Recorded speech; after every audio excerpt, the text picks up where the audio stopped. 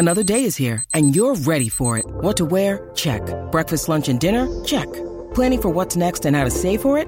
That's where Bank of America can help. For your financial to-dos, Bank of America has experts ready to help get you closer to your goals. Get started at one of our local financial centers or 24/7 in our mobile banking app. Find a location near you at bankofamerica.com/talktous. What would you like the power to do?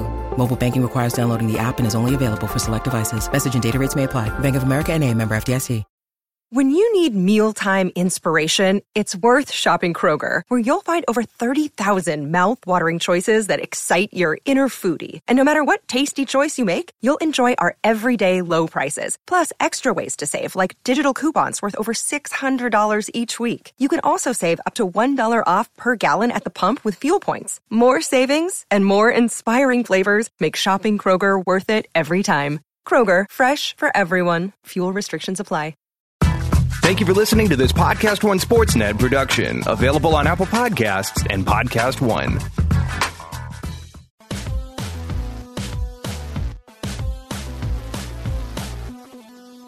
Welcome to Real Jam Radio. I'm Danny Leroux, your host, and so happy to have you with us for this episode. I wanted to do something different, thought of this idea a little while ago, and really enjoyed it. So basically what this is it is 3 different conversations with people who cover the 3 teams that won the lottery in respect. So the Celtics, the Lakers, and the Sixers. And it's Jared Weiss, who covers the Celtics for CLNS Media and for Celtics Blog, Darius Soriano of Forum Blue and Gold, and Derek Bodner of DerekBodner.com and his awesome Patreon. And you can listen to all 3 of them. I'm going to have timestamps if you want to hear somebody, but I think all 3 conversations are worth listening to. This episode is brought to you by ZipRecruiter. You can post jobs there. You can also apply to jobs there. It makes sense to do those in the same place, depending on where you are in the process. And those who are looking to find their next great employee, ZipRecruiter.com/sportsfan, and you can post jobs for free. So the first person, I'm going from 1 to 3, is Jared Weiss of CLNS Media and Celtics Blog. We talk for about a half an hour.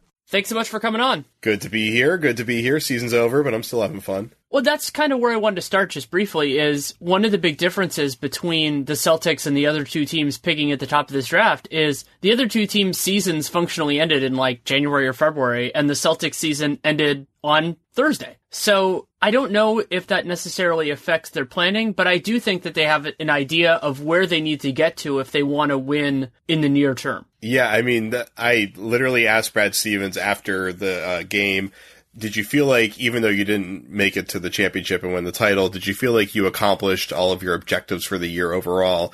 And he wasn't having it. It was very simple. There's no objective short of winning the championship because it sets an unfair ceiling on your team. And it allows your team to lose because you're not aiming for the highest points. So, for them, this is just like a little bit of confidence for them, but it feels like a complete failure either way, especially considering how badly it went. The other big development of the last week or so is the fact that they turned the best lottery odds into the number 1 pick. And I've talked about it in a couple different forums since it happened, but the general take, both from myself and from a lot of other people, is that getting number 1 makes them less likely to trade this pick. Do you agree with that logic from your connection with everything that's going on? Absolutely, because there's nobody that is realistically on the market that I would trade the right to take Markelle Fultz for. I'm very high on him, and I think I'm probably in the middle ground of rating him, I would say. I mean, there's people that think he is unreal, and there's people that think he'll be a very good player. Either way, I mean, the amount of, I'd say, like, variance in how great of a player he can be isn't really that significant. He's a fascinating player because I think the ceiling is there, and I think that he has a respectable floor too. I don't think it's as high as like John Wall's necessarily, but you don't have to be better than John Wall to be worth the number 1 pick. Yeah, and I mean, John Wall's pretty good, and I'd rather have a guy of that caliber under control for 10 to 12 years than trying to acquire a mid-career veteran, especially a guy like Paul George, whose contract situation is extremely risky. So, I mean, if Anthony Davis comes into play, obviously, that's someone who I would definitely consider. I don't consider Kristaps Porzingis to be someone worth trading the Fultz pick for, and I don't think George would be either. Team control is just such a huge part of it. And the other thing that the Celtics have, which nobody else really does other than the Sixers, is that they have another pick that's high value. So they can, I think that this pick is, as you said, more valuable than anybody who's reasonably on the market. There are guys who they could trade it for, who like I would trade it for, but I don't think they're available. But they can go to the Bulls, let's say, with Jimmy Butler and say, we're not going to trade you the number 1 pick. But the Nets look like they're going to be bad again, and we have their pick unprotected next year. That can be a part of the package. It's not going to be the whole thing. And they would still have the best offer on the table. So this doesn't foreclose the possibility of adding a great player via trade. I think that's what's so remarkable about this is that pick next year plus a couple of their core starting wings is probably enough to make an acquisition for a guy like Butler and maybe even George, if George is really going to apply the pressure and turn the screws on Indiana. They always have the ability to also offer Jaylen Brown. They obviously really love Jaylen Brown. He would be a reasonable price to pay to get one of those guys. But they would, I think Jay Crowder with his great contract has suddenly become I think they're much more happy to part or willing to part with him because, frankly, his defense just was not at the same level this year, and it certainly wasn't in the series that they just got killed in. There was never really a point in the series in which he was really effective on LeBron. And a lot of the strides that he made early in the year, we didn't really see them come to fruition very much during the series. He had a few really good shooting games, but he isn't really attacking closeouts consistently. He isn't really showing the ability to create off the dribble that he was showing right when the season was starting. So I think at this point, they would obviously much rather build up Jaylen Brown than keep Jay Crowder for this really valuable contract, even though the contract is still very valuable at its price. Right, and Crowder, I think something that has changed over the last year or so is the idea of him being like a great player versus him being a great contract. Like, he's still very useful, but he is not at the point where I think a lot of the discussion on him is, wow, he has such a wonderful contract. I mean, he has 3 more years, I believe, on that salary, which is completely ridiculous. But I'm not sitting there going, oh my God, he's like a definite, like an all-star or anything crazy like that. He's a good player on an amazing contract, and that is something entirely different. I mean, I don't think he was better this year than last year. In fact, I think in some ways he wasn't as good as he was last year. I thought his defensive effectiveness was just way better last season. So that's really what you're looking for him. I mean, if he makes strides on offense, it's great, but like they need him to be an incredibly disruptive defender, an incredibly versatile defender, and they didn't get that out of him on a consistent basis in the playoffs, and that's why I don't think his contract value really matters that much anymore. Not to mention, despite all of the connections that people have made about him and Jimmy Butler being Marquette guys and stuff like that, they are not going to play on the same team. So if you're trading for Jimmy Butler, you have to send Jay Crowder out the other way. They're not close, is I guess how I would put it. They also duplicate each other too much. Like kind of the idea of, that doesn't mean that necessarily that Jay Crowder has to be in that trade specifically, but I do think that you want Jay Crowder, you don't need both of those guys on the same team. Jay Crowder's a starting caliber guy, and you need more shot creation. I don't think he helps you nearly as much. And also consider that some of the other players that they could get, the idea is kind of you sign somebody and then you trade for Jimmy Butler. Some of those other players, Gordon Hayward being the most obvious, they would add another wing to this mix. Yeah, it's like, as far as Crowder and Butler are concerned, I think they're almost completely duplicative in their abilities. I think I think Butler could probably guard fours, maybe not as well as Crowder can, but I think he could do it if he had to. And I think him and Hayward could complement each other very, very nicely. So if they're able to pull that off, that is incredible, as long as they're holding on to Fultz and they're holding on to Jaylen Brown. They have, the 2-phase development for this team is like almost Spursian if they can pull it off. And the 2-phase part of this is something that is a real point of interest, because there is a conversation that has been going on more kind of in my circles that I think is different from the national media, which is kind of the idea of Isaiah Thomas's next contract. Mm-hmm. I know you've heard some of that because you listen to some of my material.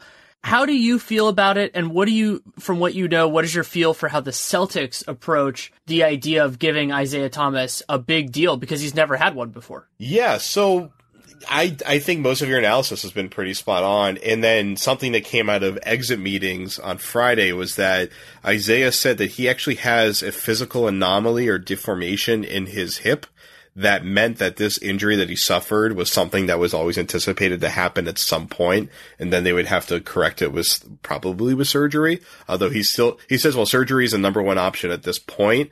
It really is going to take a reassessment with an MRI once the swelling goes down in his tear, which will take, I guess, several weeks, if not another month and a half or so. But that's something that I would not have admitted if I were Isaiah Thomas publicly, because even though obviously the Celtics already know all of this information getting out to the rest of the market means that he doesn't have as much leverage to push the Celtics to pay him as much. And, technically he is negotiating his value against the rest of the league relative to the Celtics. So, I know Chris Mannix had something earlier in the year about Isaiah being willing to take something in more the $20 to $25 million range as opposed to the 30 to 35 range in order for them to build out this complete team. He's already been pretty fine with them paying Al Horford the max while he's making $6.5 million because he knows that there's a Brinks truck waiting for him somewhere. The difference between like $35 million and $25 million a year is a lot, but if he has this complete team, then I think he's pretty comfortable doing that because, he's still going to make $100 million and he'll still be able to buy himself his own small island nation if he wants to. That won't be an issue for him. I think for him, can the Celtics prove to him that they can show him the respect that he deserves? It's not just that he's someone that may not be as talented overall or as well-rounded overall as the other stars that they're trying to bring in, but like he was the one that carried this team up and built this team up. And there's the loyalty aspect of it that he wants to see. And, obviously the Celtics have given him an opportunity to succeed and to put him in the position to succeed that the other places he's been in hasn't done. And I think he's pretty aware that leaving Boston would be kind of like a big risk, and that he's also just really happy in Boston. There's not really much incentive for him to leave as long as he's getting paid enough. And then from the flip side of that coin is basically how well can his game age? How well can he come back from this injury? Because, if he's having surgery, it's pretty hard to imagine him playing at the same level that he was playing at his peak this year, coming off of surgery in that first year. It's probably going to take another year for that to happen, but he's only got 1 year between the point where he can sign an extension this offseason and then he hits free agency. Extending him now and him getting paid more this season, if they're able to renegotiate that, which I'm pretty sure they're allowed to, that would at least make up for a lot of the money that could be lost if he takes a cheaper contract. So if they're able to make all the acquisitions they want during the summer, that seems like the optimal pathway, assuming they're confident in his health. But if they're left kind of, hanging at the altar with a lot of these trades or they're not able to get Gordon Hayward to sign, which is certainly not a guaranteed proposition, it's far from it, then committing that money to him means making another move with that Brooklyn pick next year at the trade deadline is extremely complicated. Speaking of complicated, the other elephant in the room now is that the assumption is that if they keep their pick this year, which we both expect, that they're going to draft somebody who plays the same position. And so do you want to commit the kind of money that it's going to take to keep Isaiah Thomas to build in that kind of respect, whether it's the max or less than that, when you have another guy who you think is going to be great, who is under cost control for 4 seasons and then is on team control for another, 3, 4, 5, depending on what you end up doing. And I can understand why that would make Danny Ainge uncomfortable, because you're hedging your own bet in a way that is hard for team building purposes. Well, as far as the fit with Thomas and Fultz on the court, I don't think there's any concern there. Considering Fultz's size... Well, there's concern defensively, because Fultz is big, but he's not good defensively. That was what I was about to say, is considering Fultz's size, you would expect if he can develop defensively, then there won't be an issue managing, Avery Bradley's 6'2", right? So it's like the size for their second guard defender isn't going to be that much of a change. But yeah, it's like Fultz I feel like he has like the template to be a really good defender. But the issue that I've been hearing from front offices on him right now is the need to kind of develop that more edgy physical aspect to his game. I mean, we're seeing the photos of him blowing up like he's Mark McGuire right now on popping up on Instagram, but he needs to play with a level of physical intensity that he hasn't played before. And that, you know, the kind of like smooth coasting style that he plays with is like, it's beautiful. And, you know, we see James Harden has been able to kind of find that balance between playing like that, but also being very physically imposing. And that's like kind of the big thing where he needs to get to. But I think he has the tools and the mental tools and physical tools to develop the capability to be a really good defender. I wouldn't expect him to be like an Avery Bradley level defender, but he could still be very good and maybe try to become something like a Jimmy Butler type player.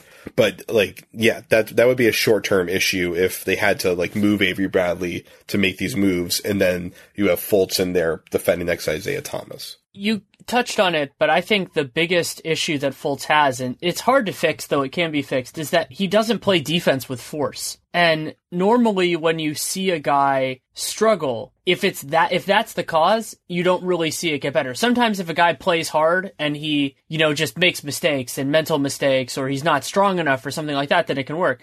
And I'm always optimistic when a player is as young as Fultz is, but that's concerning, and a guy who it reminds me of is Kyrie. Like, Kyrie has had his moments defensively, certainly, but he's still not good game to game. So, like, and that hasn't changed. And while Fultz, in terms of physical strength, is, you know, he could be better than Kyrie in that way. I'm not sure. The quickness is something I'm going to need to watch a lot more film on to compare those two guys.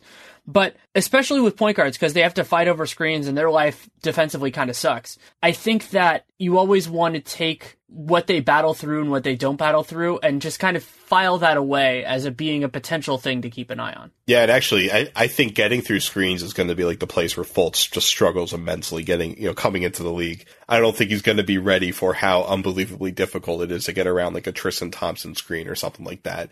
And he's going to get knocked out of plays really often, and he's going to have to learn how to fight his way back into plays and then read how to switch and stuff like that. So yeah, that's going to be a major growing pain for him, way more than like learning how to shoot in rhythm against NBA defenses. So something that Nate and I discussed on Dunked On earlier in the week, and I know we talked a little bit about before we went on the air, is the idea of what happens if Gordon Hayward says no. Because he is, to me, the clear-cut guy, because he bridges the gap between being a win-now team and being a win-later team. How do you feel about any of the other options that are there? Yeah, and Hayward fits, I think, what they need also really well too. So that would really suck if they don't get him. And then so like Blake Griffin is the obvious debate. And you guys, I thought, had a great debate on that. And I lean more towards Nate's opinion that Griffin could, because of the way that they play defense, could fit in actually very well with this team. For me, my apprehension with Griffin is about his health. Really, it's not about his fit. At this point, he's suffered so many injuries and they've been so many different injuries that I'm not worried about like he has that one major injury flaw that could take him down. It's just like, I'm more worried about just the way he's always played, and then maybe just his body's composition that he doesn't hold up. And if you're committing a 4 or 3-1 where he has the option on that last year, he could look like an old man pretty quickly here if he continues to get hurt. And that's one where like, obviously we can't tell from the outside without being able to actually do a medical assessment of him, what the actual future holds for him there. But I feel like his medical red flag is the biggest concern for me more than anything, which would make me extremely scared to commit to him. I share the medical thing. Nate and I didn't talk about it as much, but yeah, that's a huge part of it for me. Blake Griffin hasn't played more than 67 games any of the last 3 seasons in the regular season, and he has gotten knocked out of each of their last 2 playoffs early and has played a significant part in that. And while there are a lot of the injuries he's had, you don't sit there and go, oh, that's going to be a recurring thing. It's not like you're sitting there going, okay, his knee is a ticking time bomb or anything like that, which is good. Like, that's a lot better. But you reach a certain point where you say, okay, we're going to be a team that focuses on, winning championships. Are we sure that we're going to have him for 25 games from April to late June? I don't think I could answer that with a comfortable yes, knowing what we know right now. And I don't think the risk reward there, I don't think the reward benefit outweighs the risk at all. Like, I don't think they would be good. I don't think Blake Griffin is better than Paul George or Jimmy Butler to the extent that he would be the guy that would put them over the top and make them a significant NBA title competitor. I still don't think they're a significant NBA title competitor as long as this Warriors team is in place, and we'll see what happens with Cleveland in the finals. But Cleveland's looking like they're unbelievably good as well and pretty much unstoppable as well. So I just don't see taking that risk on a long-term deal with Griffin as enough of a risk-reward proposition to do it, because if it fails and he's hurt this entire time, it just about ruins everything that they're planning. At least for the next 4 years, I should say. I mean, they have the talent to still be great 8 years from now. Along those same lines, I also worry, even if he's healthy, about how his game is going to age. Because, yeah, he did better this year defensively when they were switching, but Griffin is 28. He'll play the whole next season until the playoffs pretty much at 28. But his game is not where it was a couple years ago, where it was so reliant on athleticism. He has a lot of skill. He's a nice passer for his size. He's gotten better defensively. But I worry a lot about those guys as they age too, because if he loses a half a step or a full step in the next couple years, even if he's healthy, then that becomes somebody who has much less of a tactical advantage than he has right now. Also, he's kind of like very slowly turning into a similar player to what Al Horford is, where like he's kind of turning into more of a careful point forward who can still be explosive when he needs to. But I'm not sure that they have the unless he becomes like a consistent knockdown 3-point shooter, which I don't think he is right now, although he's obviously improved. But they don't have a ton of offensive diversity if they're putting him next to Horford. And obviously there's concerns about their rebounding and their ability to protect the paint there. So I don't necessarily, well, like obviously I think having Griffin is better than like having like Danilo Gallinari if they wanted to throw their money that direction. And frankly, Gallinari presents all the same injury concerns as well. So like I would definitely rather go with Griffin, but I don't think it would provide them that missing, like what they're missing, as much as it would kind of just give them another great option, and they still wouldn't be kind of like that complete team in the way that Golden State and Cleveland are. For reference with Griffin, he's shooting about 33% from three now, which is good, but the other issue though is volume. So this was the first year that he ever attempted more than 3.5% of his shots from three. He was all the way up to 11.6, which is, that's sizable for a guy like him. It's not for some of the other fours that are out there in the world, but that's almost half as many as he attempts in kind of the paint range from 3 to 10 feet. And so you think about kind of where his role is and where his fit is. And that's why I worry a little bit about the Celtics, because if you want to pair him with Isaiah, part of how he thrives is getting to the lane. And I thought that the Celtics have done well when they've spaced the floor, because it just gives him a little bit more room to work. And while Isaiah is crafty as all get out, it just gets harder the less real estate he has to work with. Yeah, I agree with that. But the thing is, I think Griffin can work like the other side of the floor as like an alley-oop presence or something like that, they would probably be able to manage that pretty fine. The question would basically be, when teams are defending that really well, can they then go back to being 5 out? And that's how they usually play. They love playing 5 out. It works really well for them. Griffin's change last year was like, before that, when he was at the 3-point line, he would basically be like looking around to see if they're closing out on him, and then if they're not, he'll slowly pull up for a shot. While last year he became a little bit more of a rhythm shooter. But when you see the way that Horford works with Isaiah, they run like pick and pops so perfectly. And he shoots comfortably in rhythm. There's not a delay there. Like, he is what looks like a really kind of competent shooting big man. While I think Griffin, he's basically forcing himself into being that player, but it still, to me, doesn't look natural to him. I agree with that. And then the other huge difference between those two guys is that while Al Horford is not perfect as a rim protector, he's worlds better than Griffin. So if you want to go to some of those 5-out systems, I don't think you feel comfortable with Griffin playing center, unless it's against backups or something like that. Why would you get Blake Griffin if you're only comfortable using him at center against backups, right? I agree with you. I think that's not his best role moving forward. But the other kind of part of this that I wanted to ask you about, because it's something that's a lot easier to discuss in the abstract, is the idea that if Boston decided that they wanted to go more this long-term route, whether they decided that today or in July, if Gordon Hayward and maybe even Blake Griffin and whoever else decide, I want to go somewhere else, which is certainly possible, would you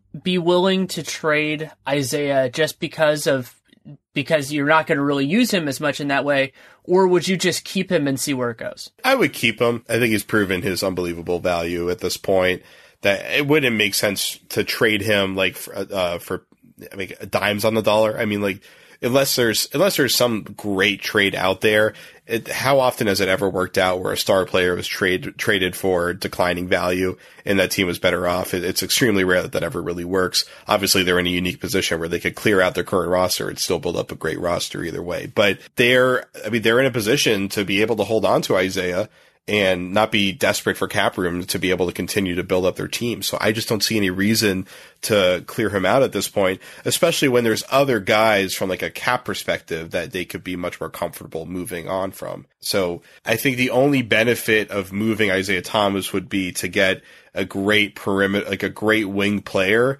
and then give Fultz the ball. Otherwise, I don't really see the value in it, unless obviously he wants a 5-year full max deal and you don't want to commit that. That last point gets into the reason I would consider it, and I wouldn't consider it necessarily right now, is if we're sitting here I would say it'd be better actually to do in January than February. But if you're sitting there in January and you go, Markelle Fultz is closer than we ever thought he would be, and we can be competitive, probably not going to be a title contender, but we can be competitive with him, and we are not going to sign Isaiah Thomas to his next contract, then at that point, the value proposition changes. Because then you're sitting there going, we might as well get something. I don't think that's going to happen. I expect to do that. And the other part that makes Boston so different is most teams have the approach where I've talked about this with Paul George numerous times, where you can't afford to let the guy leave for nothing. You can't do that. Boston can. Like, if they're still fine if he leaves. I mean, certainly from a value standpoint, any value you can get for somebody is better than nothing. But then the other possibility, and I haven't really talked too much about this with many people, is I would see a very real possibility of a sign and trade, because Isaiah is going to want to look for the right circumstance. And at that point, the Celtics will probably have their team pretty well put together. So if they could make it work, and now there's going to be about a $20 million gap between the luxury tax and the salary cap, so they could trade him to a team, and that team wouldn't be totally murdered with the hard cap like the Clippers were last year. Like, that's not going to necessarily happen. So maybe in January or February, you're sitting there and the math has changed because you have so much more knowledge about what these guys are. And then at that point you say, well, fine. Yeah, because right now they're trapped with this uncertainty about like half of their roster. Like Marcus Smart, who looked during the year to be really trending towards being the guy they wanted him to. And then the second half of the year just absolutely did not go that way. And the playoffs didn't go that way despite that game 3. Now they're in this really difficult kind of like, no man's land on Marcus Smart's development curve. Obviously having Fultz coming in basically means they can move on from any of these guys and not be too worried about it. So if they're going to trade Isaiah Thomas, I would agree that it probably should happen earlier in the year, because it would allow them to make another move as opposed to doing it on the trade deadline. It would allow them to then, seeing what they get out of that, be able to then recompose their roster. And you would assume pretty much any trade with involving Isaiah would probably mean that they're not contending for the title that year, which means that they probably want to start quickly cashing in on the rest of the veterans of whomever is left in that roster, so they can go for a full focus on building up for like 2019 and 2020 contention. The other guy that looms in this that isn't the figure Isaiah is Avery Bradley. His backcourt partner is also going to be a free agent next summer, and I can see them going both ways on him. And also, I think there's a better chance with Avery Bradley, just because there's more variance, that he ends up being worth his next contract in a way that Isaiah, it looks less likely, just because he's older and he's smaller and he's going to get paid a ton. We know that no matter what. Yeah, I mean, Avery's going to be 26 this year, I believe. And I think he's pretty clearly proven to be a very good two-way player. And he elevated his game so much for this team, especially in the last round, despite how poorly things went and despite how much Kyrie Irving got through him. I mean, he's shown that he can do anything that they need him to do. So if you're looking for a guy that fits into a championship team in the future, I think Bradley's the kind of guy that you could probably fit into any single team, while Isaiah maybe less so. And if Isaiah taking that hometown discount means that you're probably not, the difference in how much you have to pay those two guys probably wouldn't be significant, because the number I've been hearing around Avery is somewhere in the $20 to $23 million range, which frankly, I think he's probably worth it, especially compared to who else has been getting numbers in the last year, and then probably who's going to get it this offseason. So Bradley, I think, is a guy they would least want to trade of between him, Crowder, and Marcus Smart, but he's probably the only one that still has pretty good trade value, even considering that he's hitting free agency. Because I know you guys are saying Smart, that you thought he was worth like a late first round pick, which I guess if you compare his value to Nerlens Noel's value, that probably is pretty accurate. And at least he doesn't have the health concerns that Noel had, but I think his development is probably in a pretty similar place to where Noel is. Although I think he's proven to be a little bit more reliable. But I think at this point, they need to find, like, Bradley has this ability to be consistent and persistent on both ends that Smart hasn't found yet. He also has been in the league a lot longer, but Smart, there's a lot of question as to whether Smart can actually do that so that he can become a better shooter and fix his issue with his rhythm, so that, because his mechanics aren't even that bad at this point. It's just his rhythm is so inconsistent that he half the time is going 1 for 8 from the field, and he still hasn't figured out how to be a scorer because he can't jump off of 1 foot, and he hasn't found that composure handling the ball in the lane consistently yet. So, like, there's so many big question marks with Smart that I feel like Avery Bradley has already successfully answered, and he's still young enough that you can commit to this contract and know that you're going to get great play out of him. Yeah, I'm fascinated to see what his value is around the league, because he's a very good, close to elite man-to-man defender, and he can provide value in the offense that is not with the ball in his hands. He was a wonderful cutter in both the second round and in the conference finals. He can shoot. He's comfortable shooting threes now more than he was before. So I think he can fit in, kind of bridge some of those gaps, like what we talked about with Gordon Hayward, if they use him in that way. And I think that's what makes him a better fit. But at the same point, I don't think they need to, if for whatever reason, the best guy that was available with that Nets pick, if they keep it, or somebody they can acquire in a trade is a 2-guard, I don't think you're sitting there going, well, we can't get another 2-guard because we have Avery Bradley, especially if it's somebody as good as Paul George or Jimmy Butler, who can bounce between, but you get the idea. Yeah, and I mean, Avery Bradley has been a really good starter for this team, but there are plenty of scenarios you can imagine in the NBA where Avery Bradley is the sixth man on a great championship contending team. So I think you can keep Avery Bradley and build up your roster with the idea that Bradley might be the sixth man, and I think he would probably be okay with that as long as he's getting paid enough. And that's the other thing to consider, and why it's always hard with unrestricted free agents is you need to just have an open dialogue with that sort of thing. Because if he's not cool with that, that's okay, but you just need to know, because you work with it. Yeah, I don't think, but like Avery's I don't think his career goal is to be the highest paid player on a 500 team. Like, his career goal is to be one of the 5 guys in the starting lineup on a championship team. So I think that's one thing that they have working in their favor to be, from a negotiating perspective, is he'll be more willing to take a discount as long as he's getting paid, up around the 20 area, because he would be willing to sacrifice some money to play here. It's very obvious that that's how he feels. Last question, because we've talked about it in a couple different ways, but it's good to just have some clarity on it. I know you prefer Markelle Fultz to Lonzo Ball and whoever else people consider in that tier in the field. Is it your sense that the Celtics are kind of going in that way as well, or is it just too early in the process to say, oh, it looks like Fultz is the guy? Oh no, it definitely is that he's the significant front runner, but they're going to go through the process anyway. They're certainly letting it be known that Lonzo Ball isn't working out for them, which, they would like to see him, but I think I don't think there's any team besides the Lakers and the Knicks that would be remiss to miss out on riding the Ball train. So, I mean, I don't think besides Ball, I don't think there's anybody in the draft that I would really consider as a threat to Fultz being the number 1 pick right now. If Josh Jackson didn't have these concerns with his shooting ability and, of course, the off-court stuff, maybe he could get there. But Fultz is just Fultz is both a safe pick and an extremely high upside pick.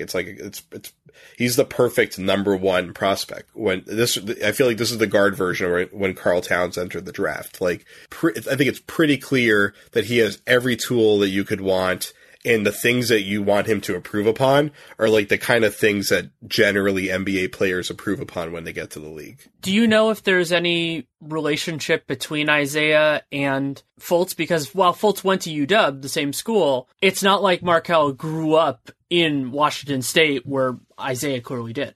Yeah, Isaiah's actually been talking about it. He reached out to him a while ago, and they've been getting closer and closer over the last couple of years, it seems. So they actually do have a pretty solid relationship going. At least privately, it certainly seems that way. And publicly, they've been talking a lot about how well they would play together. So that shouldn't be an issue. I'd imagine they're probably going to work out together this offseason. Although, of course, who knows what Isaiah's offseason workout is going to be like, since he's probably going to be rehabbing, whether it's surgery or not. But yeah, they're at least publicly trying to establish that they have a very good, positive relationship. If Danny came to Isaiah and said, would you rather me draft Markelle Fultz or put together a package to get Anthony Davis, I think we know what the answer would be. It would be Anthony Davis. But, I think he looks at drafting Fultz as someone that he can probably play next to for the next 6 or 7 years. So I think he feels comfortable there. And someone that he feels confident is going to take a lot of burden off of him pretty soon. Because while Isaiah Thomas obviously loves getting to take 25 shots a game, he pretty clearly recognizes that he would benefit significantly from having somebody else that can take the ball out of his hands pretty consistently. Especially because he's so much better off the ball. As great as he is on the ball, I wrote before the season started a piece about how Isaiah's game can really be unleashed if they can use him off the ball more, utilizing Horford. And I got laughed down for that piece I wrote, and I will pat myself on the back for one thing there, because that turned out to be pretty accurate. They really unleashed him, and that was the only thing that they could really work with him with against Cleveland, and really in the second round as well. It was really hard for him to get decent shots off without DHO actions off the ball.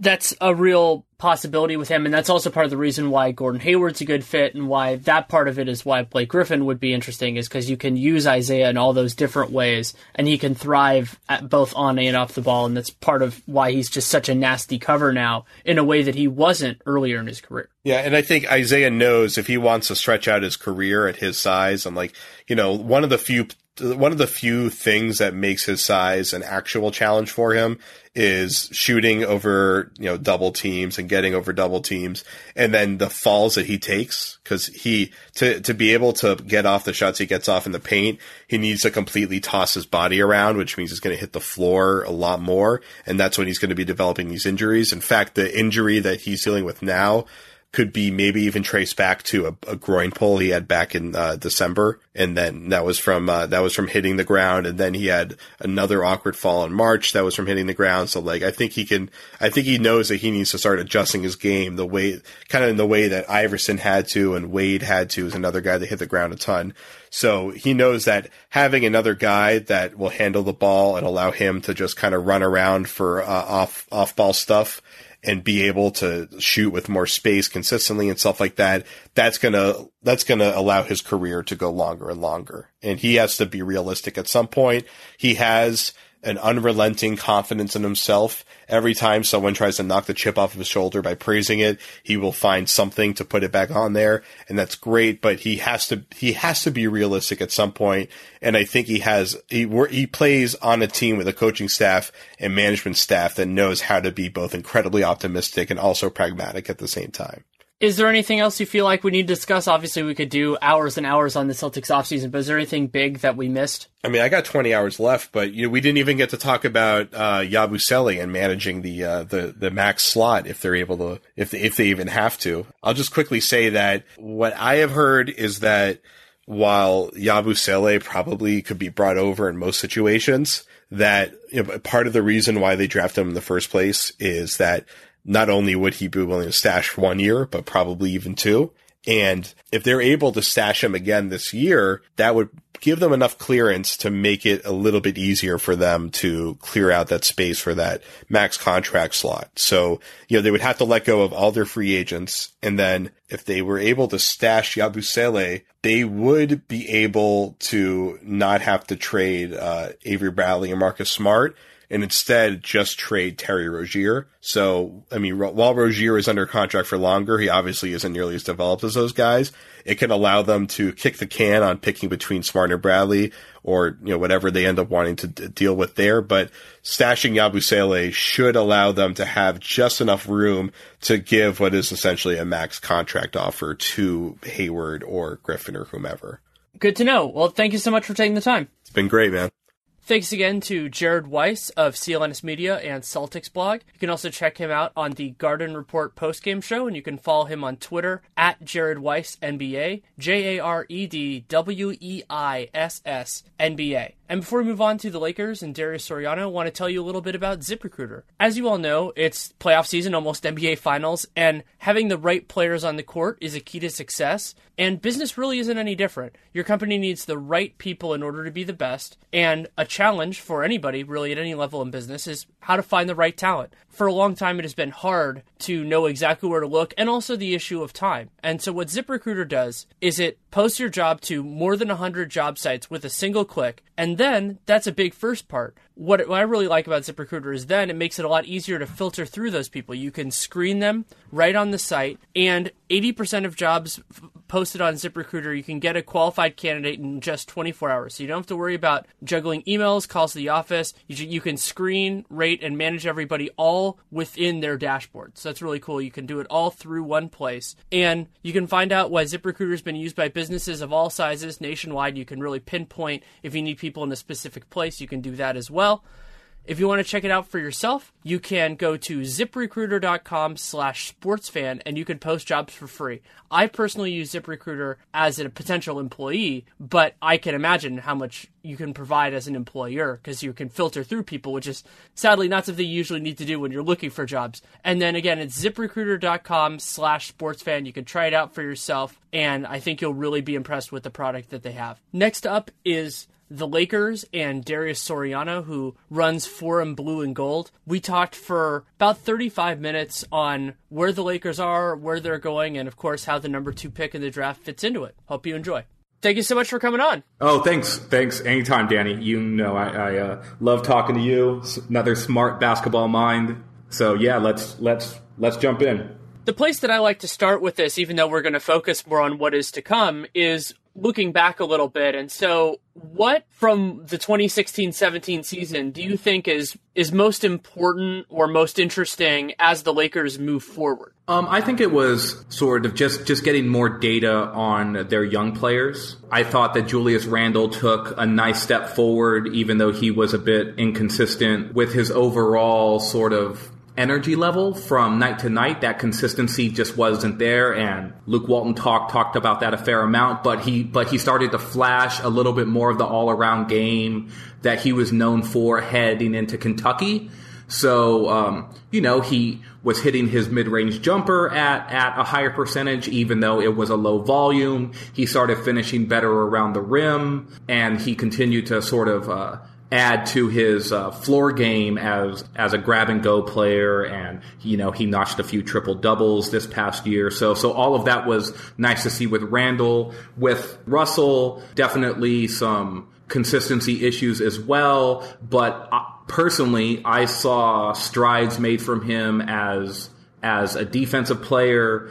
His decision-making, to me, was a lot better over the course of the full season. There was obviously some ups and downs there, and he has some turnover issues, but I especially liked the reads that he was making out of the pick and roll. And in the second half of the year, when they moved him off of the ball, he sort of got back some of the aggression as a scorer that I'd like to see that he had coming out of the draft from Ohio State, and just the general sort of progression that Brandon Ingram showed throughout the year. I thought that by the end of the year he was pretty impressive to me. So I think with those three guys specifically, the Lakers have some nice building blocks, and then you've got sort of those ancillary players like Larry Nance and Ivica Zubac and Jordan Clarkson, and those guys too are showing that they can at least be rotation players. So I think that if nothing else, from a pretty bad season from a win-loss standpoint, I think that they've got a better idea of what they have now with these guys, which should inform how they draft, I think.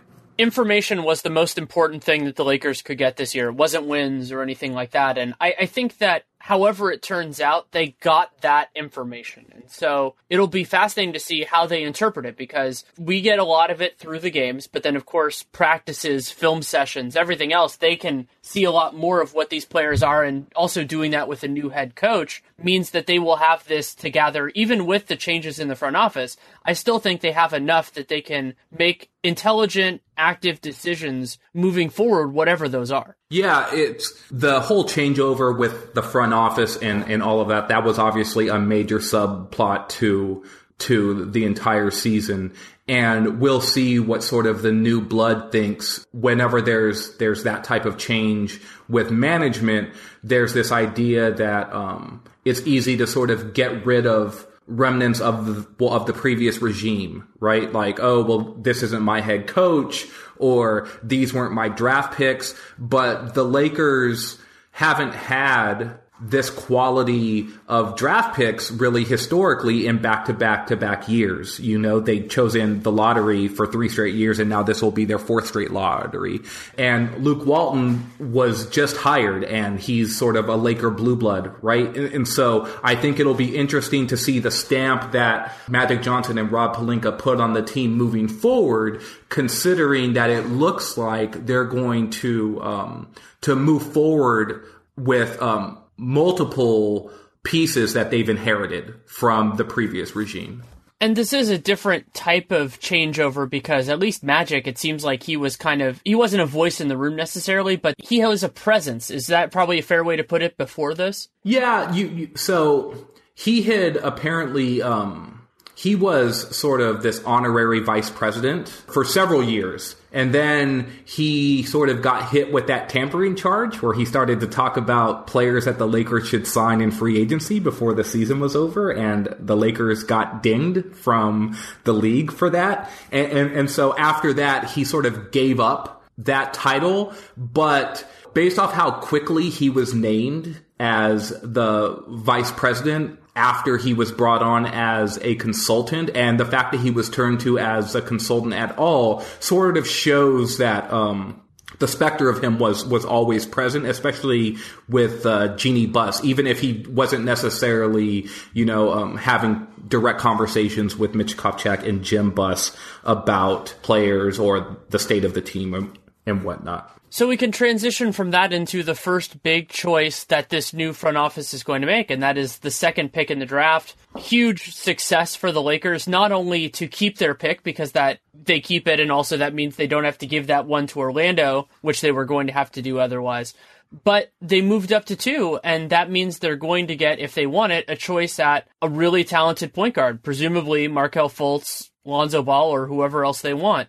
Where are you kind of in that process, and how are you feeling right now? So I'm feeling great, obviously, about keeping the pick. Just like you said, the fallout from losing the pick would have been a tough pill to swallow and would have really impacted their ability to team build in the next few years, just because, that's a major asset that they now have at their disposal, either to keep or to trade or package.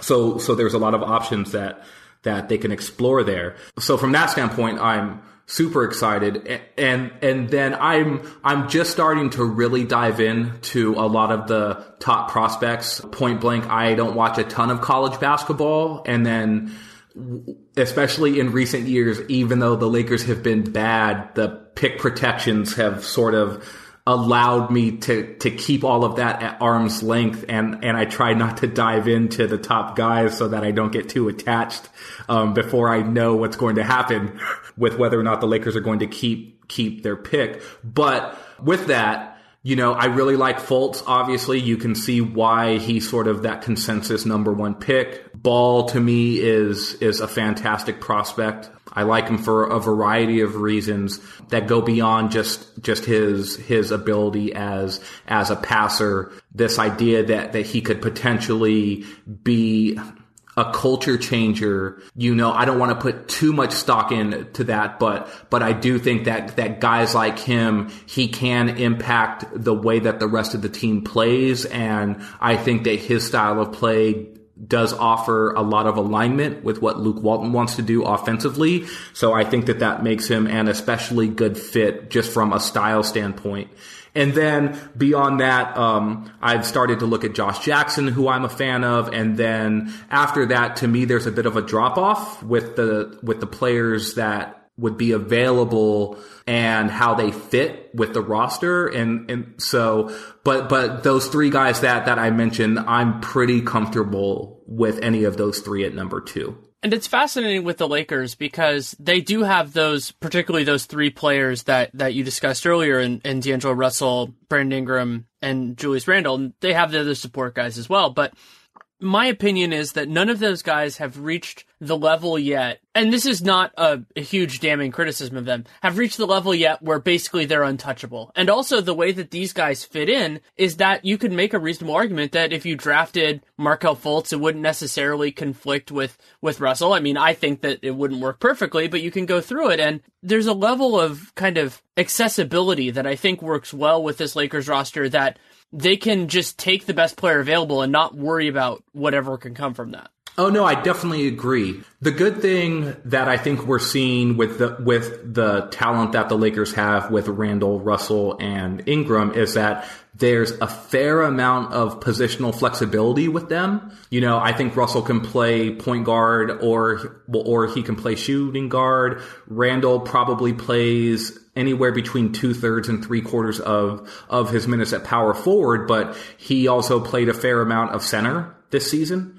Luke Walton did a lot of experimenting with Brandon Ingram this year. He played some obviously small forward where he started games the second half of the year, but he also played some point guard on the second unit. He played some power forward in small ball lineups, and he even played some shooting guard with lineups where the Lakers played traditional 3-4-5 and then slotted Ingram next to like a guy like Jordan Clarkson or D'Angelo Russell. So with that, I think that you can make a case that any of the top three guys could slide in right away for minutes and not necessarily eat into too many minutes of any of the other quote unquote same position players that are already on the roster. From what you've seen so far, is there a single position where you feel most comfortable with Brandon Ingram defensively? I've watched a fair amount of the Lakers, and I could never really figure it out. Like, is he better guarding threes? Is he better? I mean, he's a little bit thin right now to guard fours, but second unit wise, he can do it.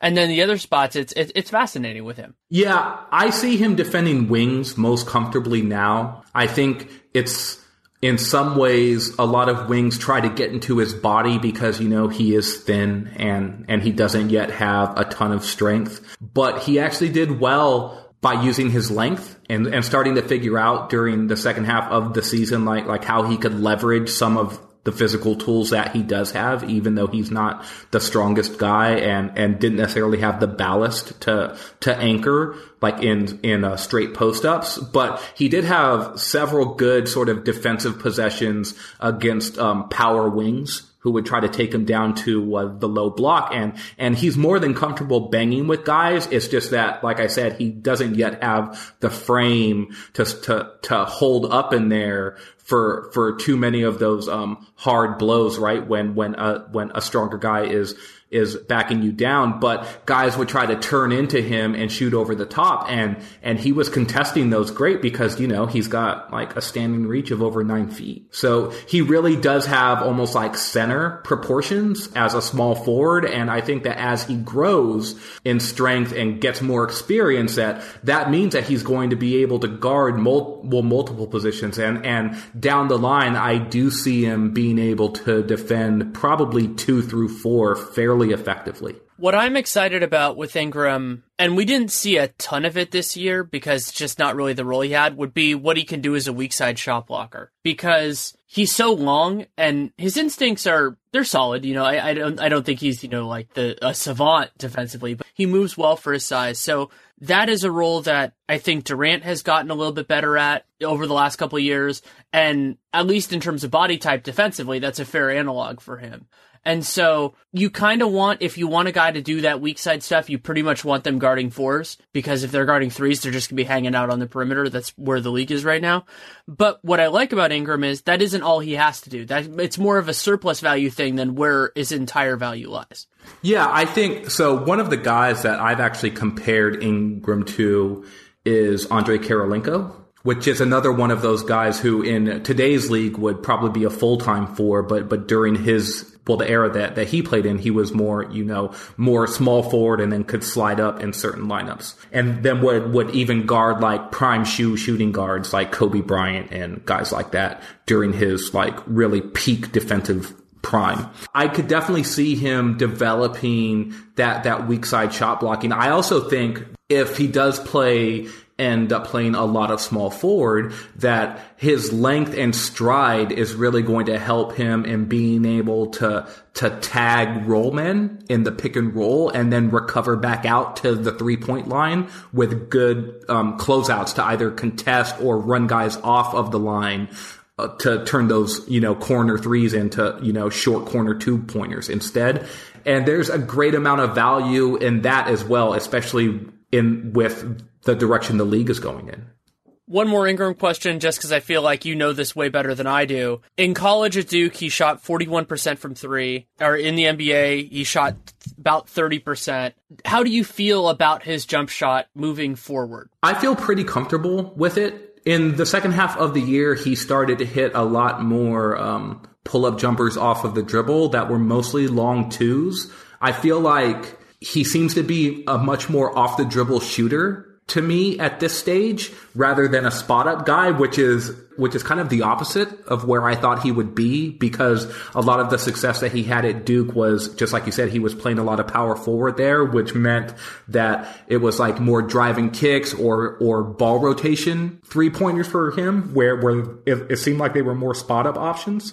So I think that long term, his jumper is going to be fine. Do I think that he's ever going to shoot like Kevin Durant or anything like that? No, I don't. I think that he can be, a 35 to 37% 3-point shooter, and that's fine to me, even as a small forward, and like that would be to me excellent as a power forward. And if he can start and on those catch and shoot sort of wide open jumpers, if he can, be around 40%, then I think that's probably ideal. Whether he gets there or not, I'm not sure, but I think he's got enough of a varied offensive repertoire, or at least I see him developing that the 3-point shooting will be good enough to open up the rest of his game, especially his ability to attack closeouts, which if he's shooting 35 to 37%, guys are going to close out on him. And that means that it's going to open up his sort of 1 dribble or 2 dribble drives to the rim where he can get there, and he's going to be able to finish over the top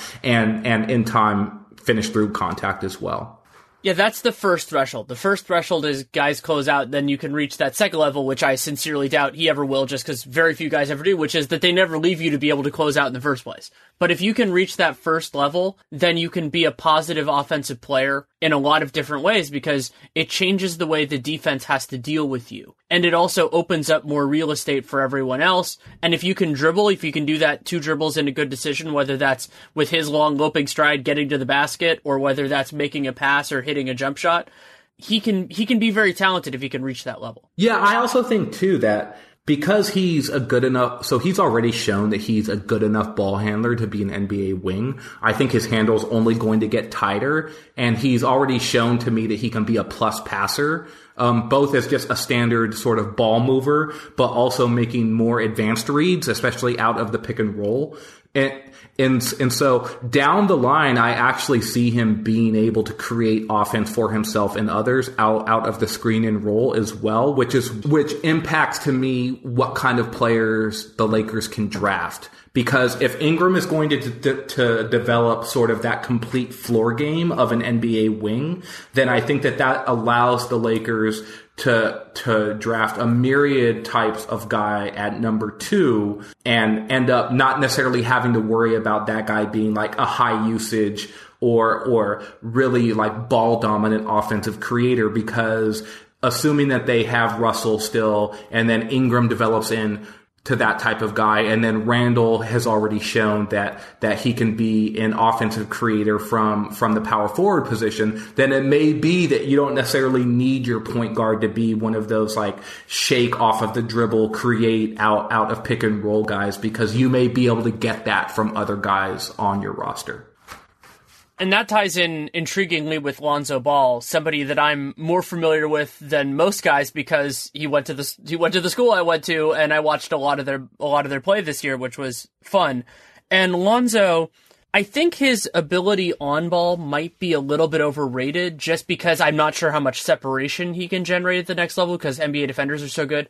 But that ties in with what you were just saying about on ball, off ball, because Lonzo, he'll get the space to shoot his shot if he's playing off ball a little bit more. And he's such a fast reactor and good passer that he could actually work really well in that kind of a context where he probably has the ball in his hands a lot in transition, but in the half court sets, you use him, he's incorporated in your offense, but he's not that Chris Paul, Isaiah Thomas, ball dominant one. So here's the thing, too, is that one of the things that the Lakers love to do with their offensive initiation is have the player who brings up the ball.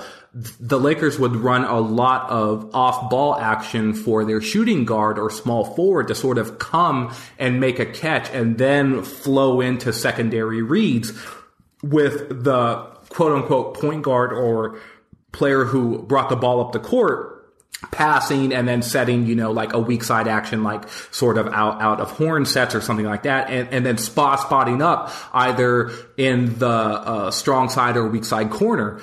And I think that that's something that Ball can do very well, especially because as a half court player, he is such a good passer in terms of really delivering the ball on time and on target to shooters right in their shooting pocket. And I think that that's really going to benefit a guy like Brandon Ingram, working off of pin downs or D'Angelo Russell in like floppy sets and things that the Lakers actually do and can run where they now can leverage another player's passing, when realistically last season, the only two players who could really do that were Ingram and Russell. And Russell was really, besides Lou Williams, their best, and Nick Young was their best 3-point shooter, especially at a volume rate. And so if the Lakers could find a way to sort of move Russell off of the ball more to set up his shooting opportunities and then still leverage his pick and roll play as a passer and have the guy who would be setting Russell up in those half court passes could then move off of the ball so that Russell could then leverage him as an outside shooter, I think that that's going to be a nice pairing. And that's one of the reasons why I see Ball as being such a good offensive fit, because him and Russell's games really can complement each other well within the system that Luke Walton's been running. Ball also makes sense for them in terms of the idea of flexibility of game with Ingram. So you can play those guys with a lot of different other supporting pieces. And so then if you decide, and I'm not saying they will, that D'Angelo Russell isn't a perfect fit at point guard, you can go for a lot of other different things to make that system work. And that versatility is really valuable because the Lakers at this point have no idea what their opportunities for the next good player are going to be. Maybe it's Paul George a year from now. Maybe it's somebody else in free agency. Maybe it's somebody else not in the draft next year, but in the draft the year after that. You'll want to be ready to take in talent however it comes. And I like that there's a possibility that they can really do that. Yeah, and I think that that's true of a guy like Ball, and to a certain extent, I also think it's true of a guy like Jackson. Jackson's more of like a pure wing, even though he played a lot of power forward at Kansas. Like, I did listen to the conversation that you and Nate had for Dunked On when you guys sort of broke down Jackson's game. I think I'm a little bit higher on him than maybe the nature of the discussion that you guys were having. But I see Jackson being able to to defend multiple positions. I see him being able to play on or off the ball in a variety of ways. He may never end up being sort of that 18 to 20 point scorer that you might expect from a player drafted, like in the top 5 as a wing. But I think that smart teams are going to be able to leverage the things that he does well, and he's going to be able to get enough baskets based off of his developing off the dribble shooting and his ability as a cutter, the fact that he's got such good body control as a driver and sort of the effectiveness that he's exhibited in transition, that there's a lot of different ways that he can help in offense. And I think a smart team can leverage that in a variety of ways. And so if the Lakers were to go Jackson as well, I do think that it does still give them that opportunity to add talent at a variety of positions and still be able to proceed forward with the core that they have intact. It's certainly a possibility. I'm a little bit skeptical just because of his jump shot, but I certainly see why other people really like him. And this isn't really a question. It's more just something that intrigued me when I was kind of doing the prep for this. I hadn't even noticed beforehand that D'Angelo Russell ended up shooting basically the exact same percentage from 3 and from 2 last year and this year. That's just super weird. It's almost identical. He shot 44.7% from 2 both years and 35.1 and 35.2% from 3 in his 2 seasons. Yeah, it's interesting. And so one of the things that happened with Russell last year is that he missed an inordinate amount of like floaters and runners and like sort of these like little pull up shots like in that 10-foot range that really seemed like shots that would be in his wheelhouse, and they just didn't fall. It wasn't necessarily either because that he was, had like a big man bearing down on him or anything like that. Just a lot of them just sort of spun out or missed short. And maybe that was because, he dealt with knee issues last year and maybe he wasn't physically all the way right for a good portion of the season. But, and so I think that helps explain sort of the 2-point shooting. And then from 3-point shooting, he just took an inordinate amount of off the dribble threes that based off of his percentages probably were not good shots. So he shot off the dribble really well when he was in college, but that has not necessarily translated yet to the pro level, especially when guys go under screens. I think he settles too much for the 3-pointer rather than maybe pulling it back and running rescreen actions. And so part of that to me is just sort of that decision making that comes with being a really young point guard like in the NBA, especially when you consider that he's not necessarily the most natural point guard. He hasn't necessarily played there his entire life the way that, like a Chris Paul did, right? Where he's just been a point guard his entire life. And so especially with Russell, I think that in the next year or so, the light is going to start to come on for him in terms of these pass shot decisions and how to run an offense. And even if he's moved off of the ball more, I think that experience is still going to come. And it's one of the reasons why I remain incredibly high on Russell, even though I know that others don't necessarily see it that way. He also has an unusual profile that almost exactly his catch and shoot threes and pull up threes were almost exactly even. Generally catch and shoot are better, but pull up he shot about 33%. That's not terrible off the top of my head. But I'm intrigued to see what he can be moving forward. But we can move on. The last kind of topic I wanted to hit was more of a broad scope thing in terms of how they approach the other part of this, which is basically everything after the draft. And last year, the Lakers spent money. Doesn't seem like it worked out super well, but they do have money they could theoretically spend this year. What are you feeling in terms of how they should approach that? And is this the right time if they wanted to start kind of thinking about moving some of their existing salary, or should they wait on trying to move Deng or trying to move Mozgov until a future year? The more and more I think about it, it looks like 2018 should really be the sort of year that they try to strike while the iron's hot. I'm sort of a firm believer in this classic development arc for lottery talent. which is basically that a lot of these guys come into the league and they're really good prospects. They were obviously successful at the college level, but then when they get to the pro level, they need to refigure out exactly what parts of their games translate and which parts don't. And that takes some time. Over that time, they start to learn exactly how they can be effective and then get sort of experience individual success. And then the next step of that is sort of integrating that individual success into team success. And I think the Lakers are really at the point where they probably need to give their young guys one more year to see to sort of figure it out a little bit more before they start to offload them or start to add big name talent to the roster this year, which may sort of interfere with that natural development process that I just explained. So I think that they should be looking more towards 2018, where even stretching Mozgov or Deng becomes more realistic, because then the dead money is on their roster only for 5 years versus if they were to do it this summer for 7 years.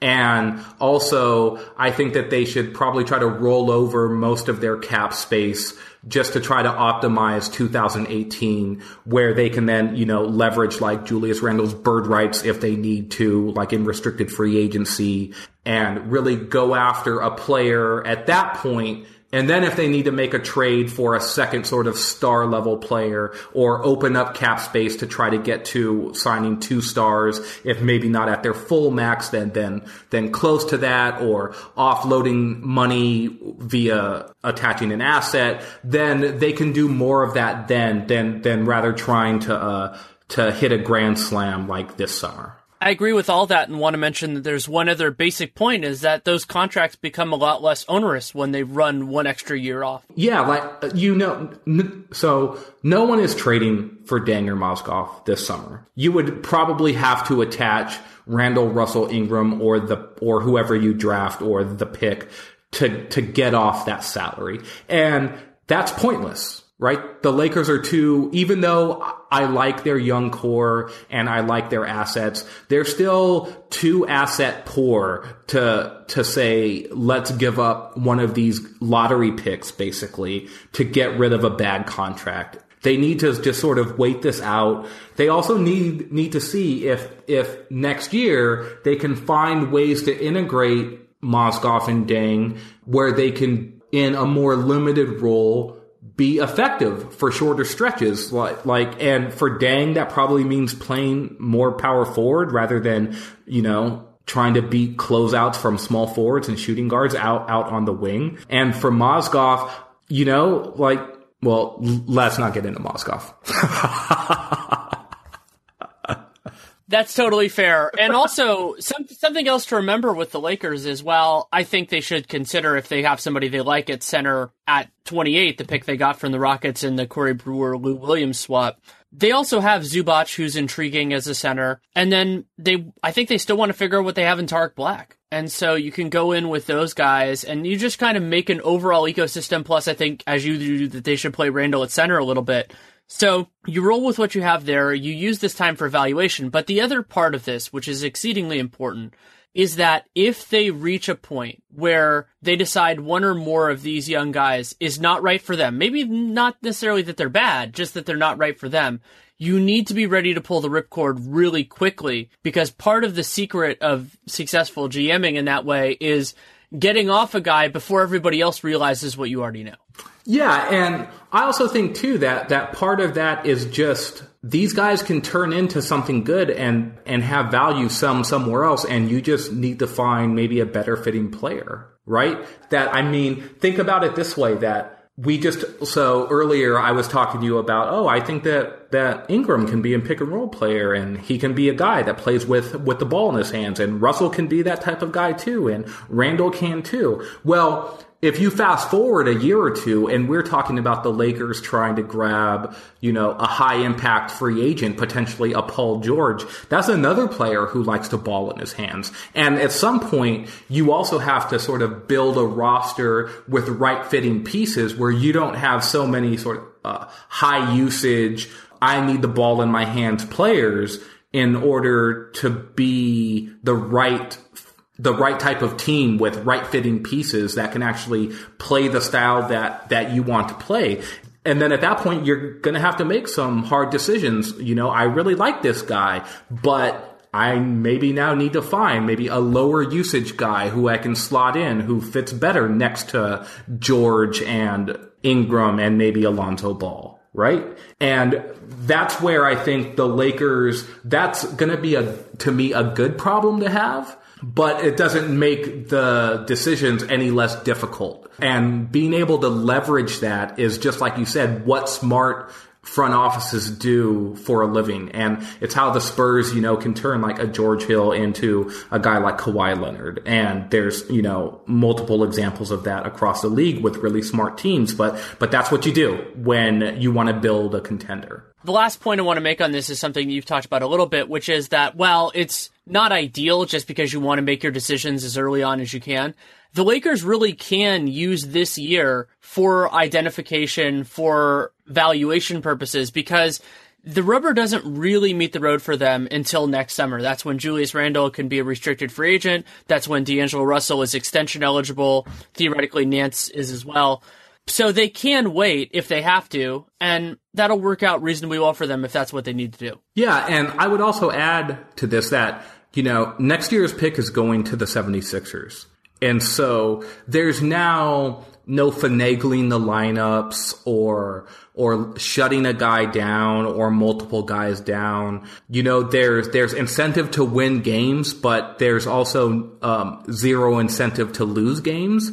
And I think that allows for a much more straightforward approach and mentality of what you want to get out of next season. And it doesn't necessarily have to be, well, we're going to win as many games as possible. Obviously, that's what every team says they want to do, go win into a new season.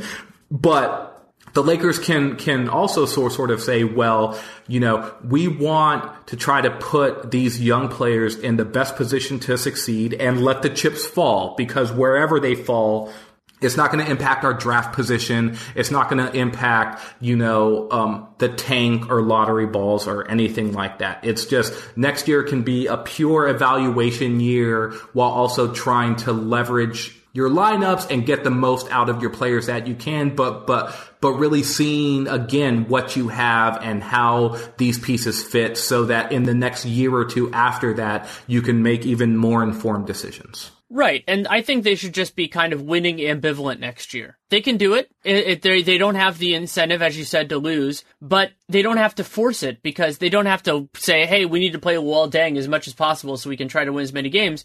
You do what's best for your team, and if that leads to a bunch of wins, great. If it leads to a bunch of losses, so be it. Yeah, that's exactly where I'm at. Go win into next year. It's funny, too, because we always talk about the offseason as this time where trades can be made and are the Lakers going to make moves. But, I mean, trade deadline's not until February, and that's a long way from now. And so I also think that the Lakers can be in position to potentially make a deal at the deadline too.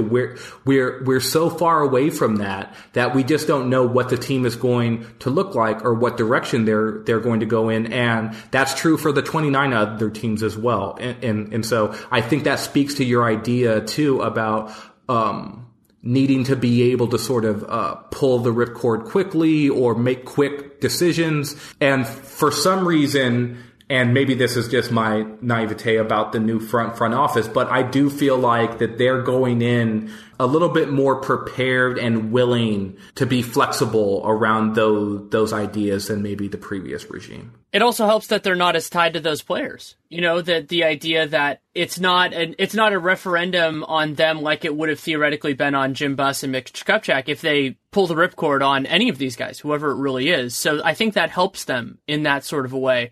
But the only other thing I want to ask you is just, are there any other Lakers storylines that we missed that we should discuss before the end of this? No, I think that, it's to me, it's pretty clear where they are right now. I mean, they won 17 games, the season before this past one, and this one they won 26 games. And that was after, a 5-game winning streak, like in the last, 15 games or so. So they're clearly not a great team at this point. They just need to continue, though, to build in the right way, to trust in the culture that they're trying to develop and build with Luke Walton and the new front office, and be patient with what they're doing rather than trying to turn things around quickly. And from all the sound bites that I'm getting from the major players, in terms of Pelinka and Magic Johnson and Luke Walton, they seem to understand that, which is something that I'm appreciative of. It's a good way to end it. Thank you so much for taking the time. Thanks, Danny. Anytime, man.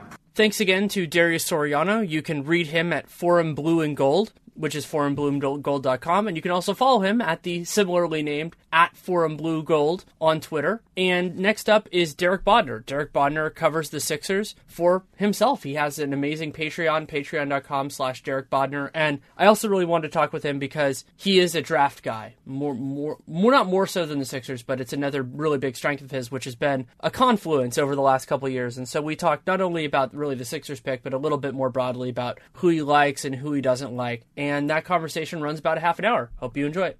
Thanks so much for coming on. It's my pleasure.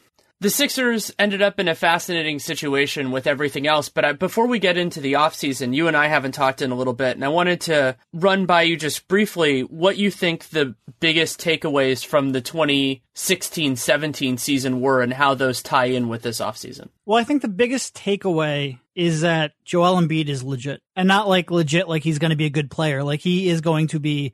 I mean, I don't say this lightly, and I feel stupid saying it, but I see very little path that he isn't a superstar if he's healthy. And what he was able to do on the court was so impressive that it really does change the way you look at the franchise going forward. Now, a lot of that is resting on that right foot. It's a little disconcerting because he is 7'2", 270 and has that history. But just knowing you have that kind of talent on board, now you're looking at ways you can complement him, looking at ways you can really take this to the next level. And that's by far the biggest takeaway. There's a lot of other ones. Richaun Holmes was a really good takeaway. Robert Covington, the way that he evolved as a defender was a takeaway. But just the fact that if Joel Embiid is on the court, this team is going to be relevant sooner rather than later. That's a really big deal. Yeah, not only being able to pencil in a guy, but being able to pencil in somebody who has serious potential. When I was putting together my all-defensive teams, I was sitting there going, if he had played enough games, Joel Embiid probably would have been my second-team center. Yeah. And that's incredible. For a rookie who didn't play in 2.5 years, it's absurd.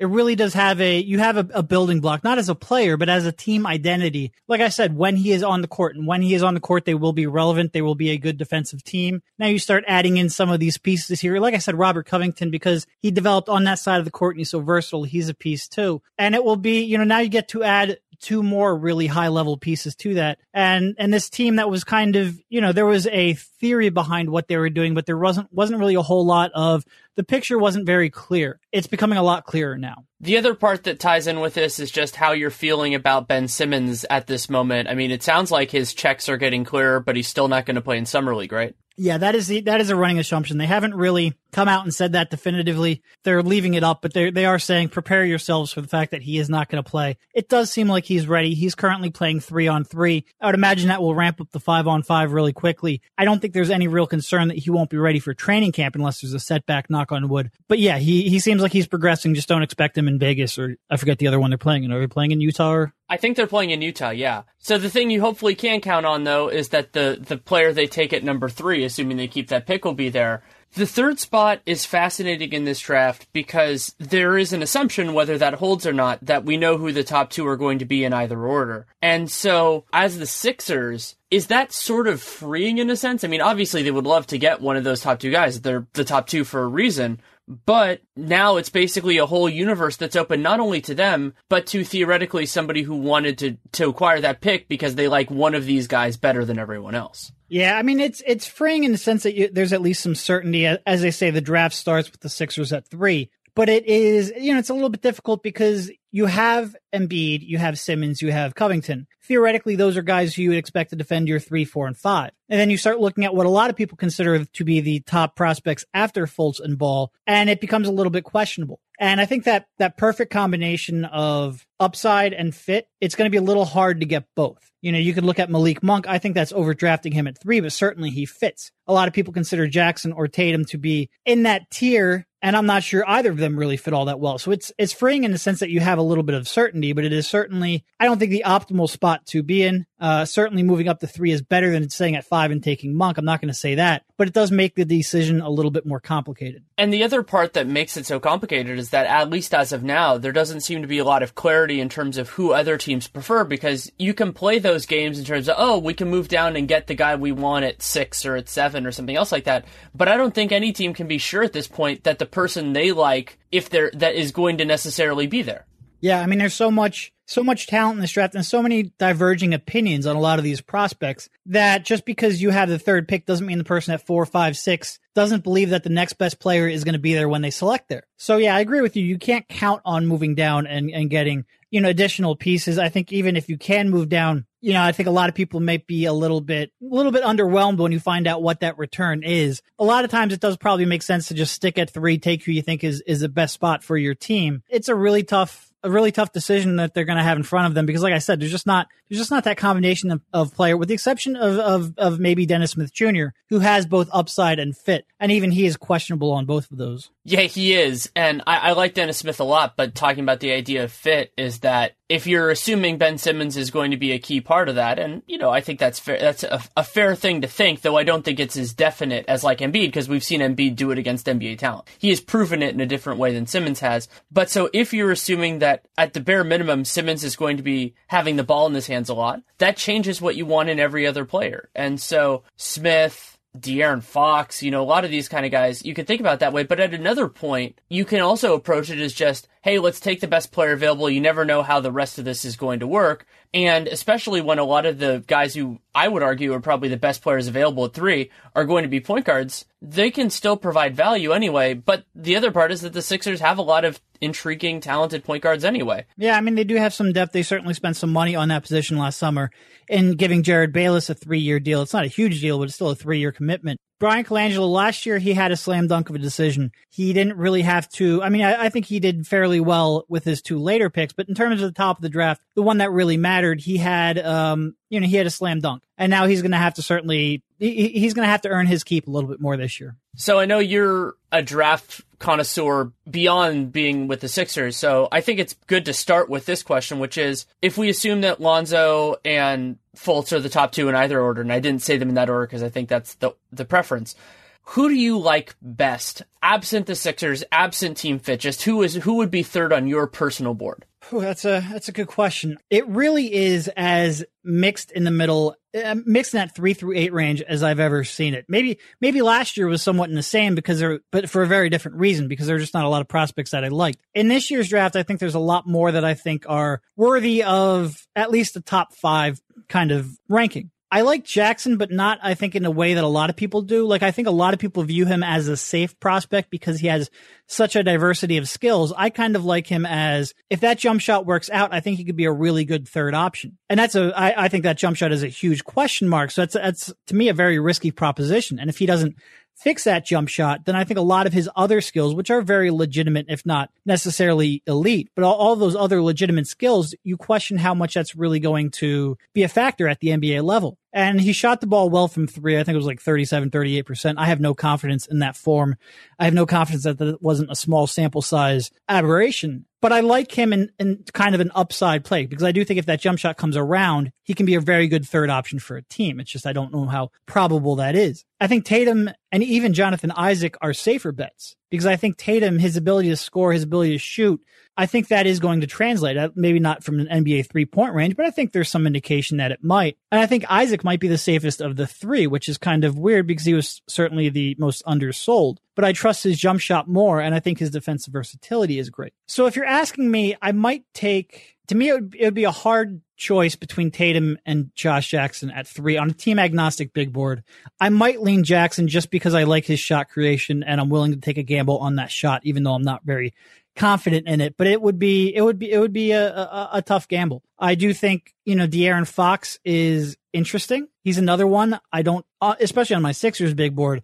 Without that jump shot, it's going to be very tough. And I'm not sure he has quite the defensive versatility some people give him credit for, because he is only, he does only have like a 6'5", 6'6" wingspan. And more important than that, I think his lack of strength might impact that a little bit, where it would make him tough to really switch on a regular basis. But I do like him. And I mean, Dennis Smith might be the second or third most talented player in this draft. It's just how much stock are you willing to put on it? So I think there's to be honest, if you're asking me to rank those guys, I'm not sure I have a firm ranking yet, which is really weird for this late in the draft season.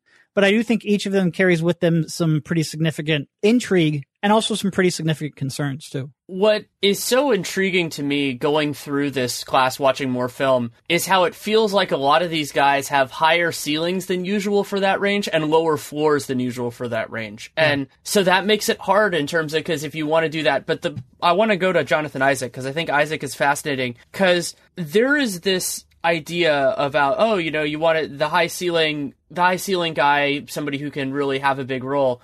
I think there is a very real value to a lower usage guy who is good at what he does. Yep. And there is a very clear concept to me of how Jonathan Isaac can be a useful player as a starter on a very, very good team. And I love capability. It's a big, important thing. But then you think back to me to like somebody like Marcus Smart. Wonderful player, great talent, was amazing as a shot creator in college, but a lot of that stuff ended up not being that important to his professional career.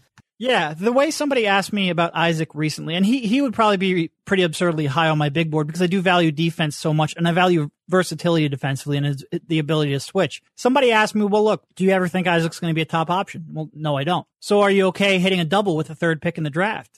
And my response was, well, yeah, I'm okay hitting a double with the third pick in the draft if he can defend 1 through 4. And I think Jonathan Isaac is, I think the way we view that a lot of times, we very rarely do we view defense as 50% of the game. Even if we talk ourselves into it, we kind of lump defense into one skill or one asset a player has. The way that he can, at 6'10", 6'11", with that wingspan, what does he have? Like a 9-foot standing reach, 7'1" wingspan, just ridiculous length. The way he can then move his feet like a guard on the perimeter, it really is unique. And he plays angles pretty well. Like clearly he can get better. He's still a young kid, but you can switch him. I mean, Florida State switched him onto the perimeter quite a bit. And he held his own more than he should be capable of. And have that kind of versatility, then also have the length and the ability to cover ground and be a weak side presence, and also then the quick twitch reactions on the perimeter to force steals. It's just a very unique package. And I think as he rounds out his body and gets a little stronger, I do think he has a legitimate capability. Not that you're ever going to start him on a point guard, but that he could switch onto positions 1 through 4.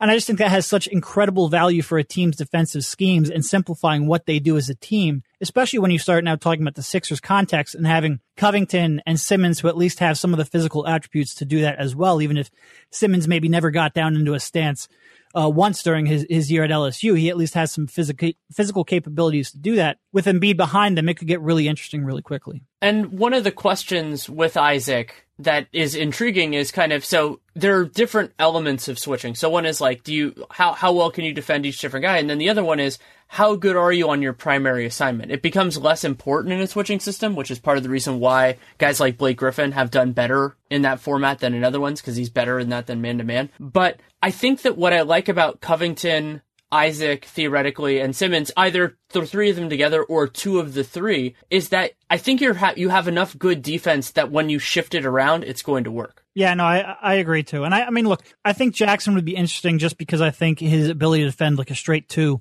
might be a little bit better. I think his perimeter foot speed might be a little better. I think you might have more upside there, but that shot is such a huge concern. And I really can't understate how important that is, not only for his fit with Simmons and Embiid, but also to really unlock the rest of his skills. That he, I think I feel more confident in Isaac being, more of I feel more confident in his fit with Embiid and Simmons, I guess is what I'm getting at. It's just a really unique package. And look, people will say, was he a little bit too passive offensively for Florida State? Yes, he was. I think I've talked to people around that program, and they say it's much more of a confidence thing. Like, I think a lot of people will read that as he's not committed to the game. I don't think that could be further from the truth. Everything I've heard is he's a hard worker, and he certainly gives effort and has intensity defensively. it's more of a confidence thing. And maybe he is a little more willing to work within a team concept. So it has both positives and negatives in that he might not ever reach his full offensive potential. But I just think with that kind of defensive versatility, it would be, like I said, it would be really interesting. Going back to Josh Jackson, one of the things that makes me a little queasy with him, and I'd say this is also true with Tatum to a degree, is that if the parts of their game that don't work fail, then it makes their unusual positives less relevant. Like if Josh Jackson, he makes really good passes, but if he can't really shoot that well and he's not, I don't think he's good enough to like run an offense, then you're going to use that in transition, but you're not going to use it as much in the half court, especially if guys are helping off him. Right. Tatum, if he can't get back by that first layer, then how great is that passing really going to be? Right. And then with Tatum, it's an analog to that, which is I like his handle. His passing is all right for a guy his size, but it's like, how often are you going to use that? If he doesn't reach that level of, comfortability where he has it, because the NBA, they're always, unless your team sucks, and then in that case you have a different conversation, you're going to have somebody who is better at running the offense, better with the ball in their hands than Jason Tatum. No, I agree. And I mean, Tatum's interesting because I do have some confidence, not like, I'm not saying it's going to happen, but I have more confidence in his jump shot than a guy like Jackson or even a guy like Fox. And if that happens, I think he's clearly got all the moves in the world in terms of getting to the basket to overcome some of his athletic deficiencies, and his footwork is so good and the diversity of his moves is so good that if that 3-point shot does improve maybe more than expected, then he could be he could be a dynamic scorer. But like you said, there's so little margin for error because he's not an elite athlete, because he's not an elite passer or a playmaker. So his shot has to come around. And those moves that worked at the college level, they really have to work in the NBA too. Is there anybody else you've seen that kind of in that range that maybe, so we talked a little bit about Malik Monk, that you would be interested in just kind of like trading down or just seeing if the Sixers could get into that mix, like a guy that maybe you like more than other people? Ooh, that I like more than other people. I'm kind of a home run guy. So I'm a little more willing to take a gamble on Dennis Smith than I think a lot of people would, especially because I do think, I trust his shot off the catch more than I do off of, on the move, off the dribble. And I think that's really important. And as long as he can space the floor offensively, then I think he's going to provide some value off the ball in a Ben Simmons world. And I also think looking at him a lot like Fultz at the top, but I think if there's anyone that the NBA floor spacing is really going to benefit, NC State's spacing was just, it was abysmal. It was a train wreck. And it's not only the fact that, all of a sudden he's going to have 7'2" guys in the NBA who can shoot and stretch the floor and open things up that way, but his big men just seemed like they had no real idea how to make use of his talents and his style of play. And there was a lot of wandering. There's a lot of packed lanes that he had to navigate through. I do think the NBA is going to help him quite a bit. I do think that situation was really bad for him in terms of, making the most of his strengths. And he didn't necessarily react well to that in a lot of ways, certainly with his body language, his defensive effort, which just wasn't there. But he does have that rare talent, and he does have that ability to both work a pick and roll and shoot off the catch. And because of that combination of upside and fit, I probably have more interest in him for the Sixers than I would for other teams. Clearly, Monk is a guy who, if I have him rated 6, 7, 8 on my big board, you probably move him up a spot or two because he fits so well. And I think the biggest reason he fits so well, besides his shooting, is because at 6'3", with a less than impressive wingspan, playing the 2 is going to be very tough for him. And so I think on the Sixers, where he could play or be the shortest defender on the court is the way I'll phrase it, while also not having to really be responsible for running an offense, could really help him. And I think part of the reason, he was very good at making contested shots last year at Kentucky. And part of that reason is because he has a high release and he gets terrific elevation on his shot. But you're always worried about in the NBA when guys are an inch or two taller, an inch or two quicker and closing out, if that could impact him a lot more than it did at Kentucky. But now that he's going up against, 6'3" point guards instead of 6'5", 6'6" shooting guards on the Sixers, I think that could help, make the most of Malik Monk there. And he's not necessarily, I don't think he's the best prospect in that range. Those kind of limited one-dimensional guys, if his shot's struggling, and yeah, he has great athleticism, but he doesn't get to the rim all that much. So if he's struggling with his shot, that's a really risky gamble. But I think the Sixers might be the right team to take that risk. So, he's interesting. Like I said, he's not my favorite prospect, but he also does fit so well that I have to consider it. The other thing I want to talk briefly about is that the Sixers have a ton of cap space, and this might be a time that they actually consider using it, not just as, a way of being a dumping ground. And what are you thinking about that potential process and whether this is the year to make that sort of thing happen? Yeah, and so much of that is going to depend on what they do in the draft, but I do think they're going to make a real run at somebody,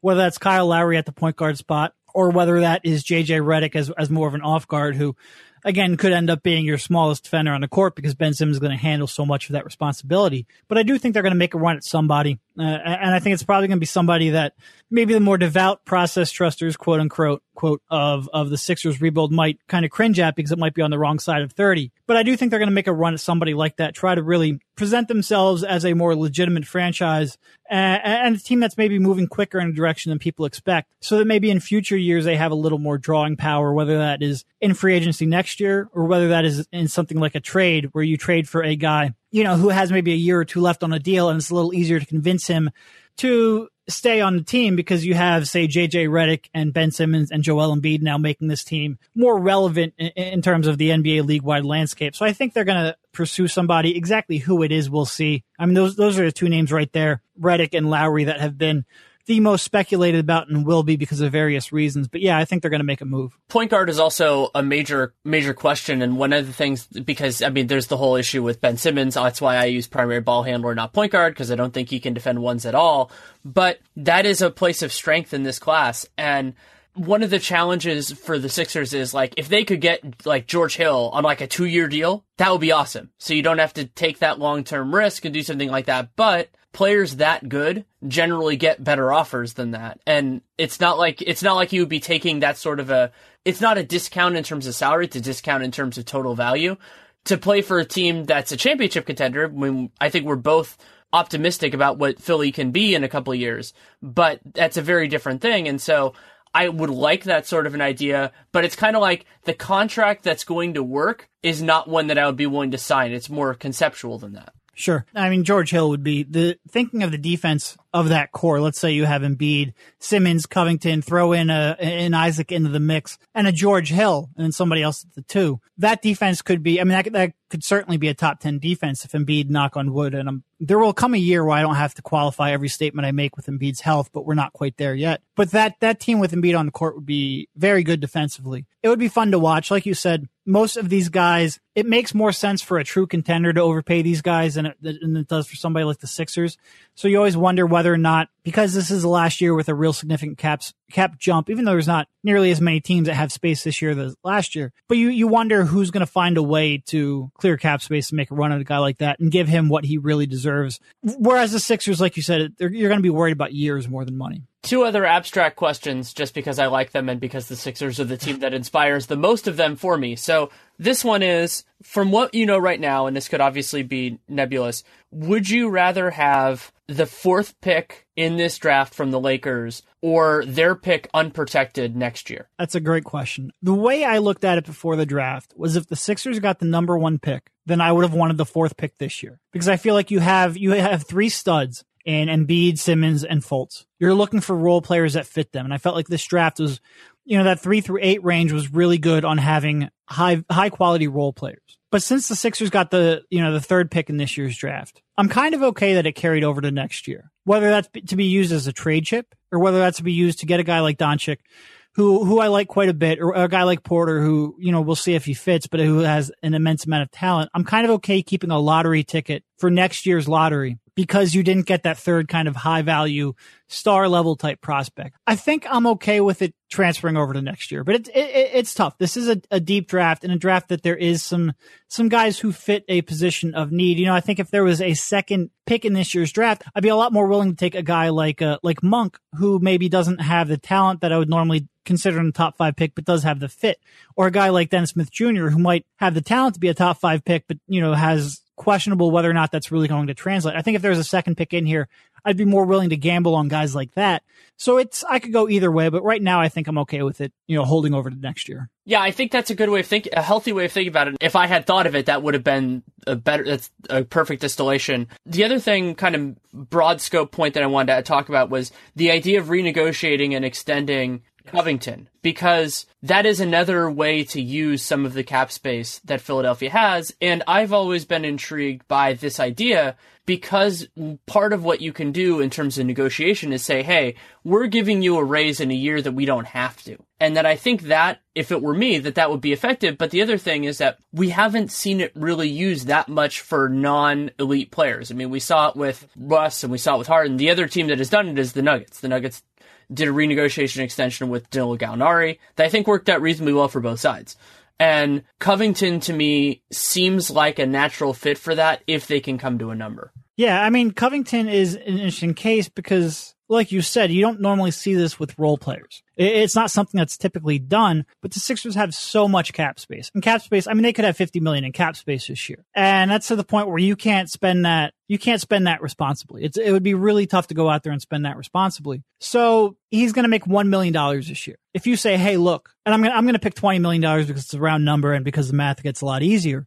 But if you say, hey, look, in 12 months, basically, if you have to give him a 4-year, $60 million deal, or maybe even more than that, that might make you a little bit queasy. But if you say, look, we'll give you $20 million this year when we only have to give you $1 million. And then you can, I think the first year of the extension then can start at 60% of that. So then after that, you're looking at a $12, $11, $10 million kind of contract. If you can, decline it, that's a lot more of a tradable chip throughout the years. It's a guy who's going to cost you a lot less on your cap because you front loaded it this year. And if you're looking at it from Covington's perspective, if you're going to sign a 4-year $60 next summer and you're going to get $1 million here, you only have to get to like $62, $63 million over the course of really what we're now talking about 5 years. It's a lot more palatable to do that, especially because when you're looking at it from the Sixers standpoint, that's money that you're probably going to have to spend either late in free agency or next trade deadline just to get to the salary cap floor. So you're really not even losing a whole lot in terms of flexibility, in terms of payroll to go do it. I do think unless they have like the perfect summer where they pick out 2 real guys who they want that they can sign to contracts, I think that makes a lot of sense. The CBA is kind of weird. You can extend a contract after 2 years from when they signed it, but you can't renegotiate until after 3 years. So they could offer him an extension on July 1st when the new CBA takes effect. But in order to renegotiate and extend, they have to then wait until November, which is the 3-year anniversary. So it'll be interesting if they do go into basically the season with $20 million in cap space. I think that makes a lot of sense. At the same point, though, they can also come to that understanding, just not formalize it until then. I think that might be the way to do it, is so, Oh, sure. Yeah, sure. I think that would be what would happen. And I'm totally on board with that idea. I mean, I think that's one of the best uses that they can do with their 2017 cap space is to make their future burden more reasonable. And I think it makes a lot of sense for Covington because it's basically the equivalent of getting a gargantuan signing bonus for a guy who hasn't made much money in his career. So you get that life-changing money right away. And, I mean, what's the downside? The downside for him, yeah, maybe you're going to end up you could have gotten a more lucrative contract, but the overall total value, it's hard to match that. It's hard to reach that level. So I'm totally on board. The last thing, because I talked about this on last week's Real Jam Radio with Sam Vecini, my crazy idea is that I would love to see if the Sixers could theoretically get in the mix for Anthony Davis either when he becomes a free agent a million years from now, in 2020 I believe it is, or through a trade. And just conceptually, like, how much of a world breaker would a Davis-Embiid combination be? Yeah, that would be fun to think about. It's hard to really think that far ahead. But when you take a guy with his kind of, I mean, you won't find a more diversified big man than him. Thinking of 2 of the best players, especially with a guy like Embiid, that's kind of always been one of the knocks on Davis is that maybe his team defensive impact isn't quite as great as what you would expect from his athleticism and his own individual numbers. I'm not sure that's been entirely fair. I think a lot of that's been situational. But if you put a guy like Embiid behind him, it would be insane to think about. I'm probably not going to spend too much time doing it because I don't want to set myself up for a letdown. But yeah, sure. If you can, I don't think there's a team in the league where if you could pursue Anthony Davis, you wouldn't. And the Sixers certainly have an unusual amount of future assets at their disposal. That 2018 Lakers pick, which is now unprotected, is a really great trade chip. The 2019 Kings pick, which is now unprotected, is a really great trade chip. And I think a lot of people still view the Sixers as being one of the worst teams in the league, and we'll see whether or not that's true. And a lot of that comes down to health. But those are 2 extremely valuable trade chips as well. And they also have the ability to take on bad salary, at least for the time being. So I don't think there's any realistic chance that the Pelicans, Del Demps thinks about that this year. But maybe next year, depending on how that things go, this time next year, maybe they're considering it a little bit. Because teams usually wait to... Wilt was traded twice. What? They do. Yeah. I said Wilt was traded twice. You never know. Wilt was traded twice. That's absolutely true. Anything else you feel like we should discuss? Anything I missed in terms of the offseason for the Sixers that is a part of the story? I mean, I think what happens with that other big man, Jahlil Okafor, I think he will. It seems to me like it's time from everyone's perspective to move on. We'll see if that actually happens. I don't know. I don't know if Brian Colangelo is really willing to completely drop his asking price to the point where a deal seems feasible, but I do think it's something that kind of needs to happen for everybody involved. I hope it does happen. We'll see. But no, I mean, it's a wide open offseason. Like I said, the draft pick trades, I do think they're going to be active on the trade market. I think Brian Colangelo is certainly willing to go out there and kind of, push this thing along at a quicker pace than maybe we've seen in the past. And I think he has the assets to do so. Let's hope he does it wisely, but it will be the Sixers really should be one of the more interesting teams in the offseason because they have so many different directions that they can go. And I think that's one of the other parts that I'm so intrigued by with this year is that some of the teams that would be the most interesting with or without their draft picks have high draft picks too. And so you're going to see a lot of these things kind of flow together, and that's going to be fun. I mean, with the Sixers, with the Celtics, and just overall, I think it's going to be a really, really fun year. Yeah, it should. Thanks so much for coming on. It is my pleasure. Anytime, Danny. Thanks again to Derek for taking the time. You can read him at derekbodner.com. You could subscribe to his Patreon, patreon.com/Derek Bodner. And you can also follow him on Twitter at Derek Bodner NBA. That's DerekBodner NBA. Thank you so much for joining us for this episode. This was a long one, but I think it was really fun. And I like the idea of doing 3 shorter conversations as opposed to one longer one with the ability to go really in depth on each of these teams. And had a lot of fun doing these conversations throughout the day. It was actually on Friday that I recorded all this stuff, and 3 great people to talk with, of course, Jared, Darius, and Derek. And if you like the episode, let me know. It's the type of thing that I consider over the summer. For those of you who know, I do kind of capsule off-season review, season previews in around August, September, or something in that note. And so those are kind of similar to this, but a little bit different. And then we'll see with the rest of the off-season. I'm piecing together exactly what I want to do. But we, of course, still have season left to play, so I'm excited about the NBA Finals, looking forward to that, and a lot going on. You can also check out, I'm going to be doing series previews for the finals, not only with Nate Duncan on Dunked On, but through Locked On Warriors, because the Warriors are in the finals, so you can check that out as well. Going to have some Warriors-themed guests, some non-Warriors-themed guests to go through the remaining days until we finally actually get the NBA Finals. If you want to support the show, there are a series of great ways to do it. You can leave a rating, leave a review in the podcast player of your choosing. You can also subscribe, download every episode. That's particularly great with a show like Real Jam Radio because I am not consistent with when it comes out. So if you subscribe, then you can get it when it comes in. And so if it's a Sunday and a holiday weekend, you can check it out that way. And the other great thing you can do is you can check out our sponsors. So for this episode, that is ZipRecruiter, a great way to both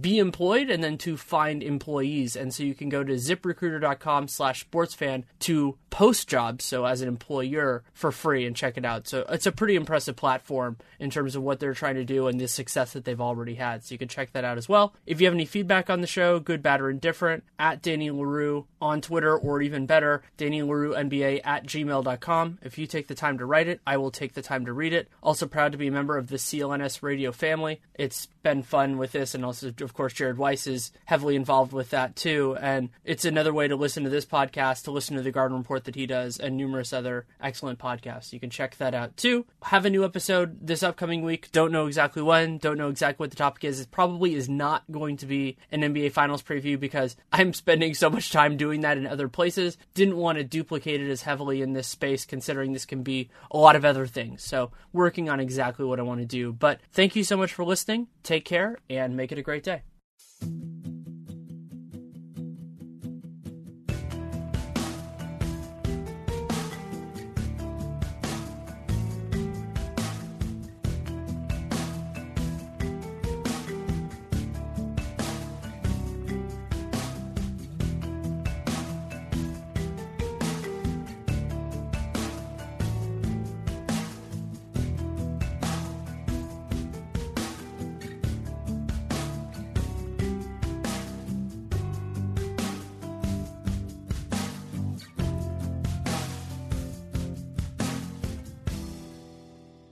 If you're struggling with alcohol or drugs, Recovery Centers of America can help. The holidays are over, the new year is here, and the time to act is now. Expert private care at Recovery Centers of America will get you on the road to recovery today. So call 1-888-RECOVERY now. At our fully accredited world-class treatment center in Monroeville, Pennsylvania, you will be treated with compassion, dignity, and respect by our dedicated team of professionals. You will also benefit from specialized programs, 24-hour medical care, and the comfort of our outstanding facilities.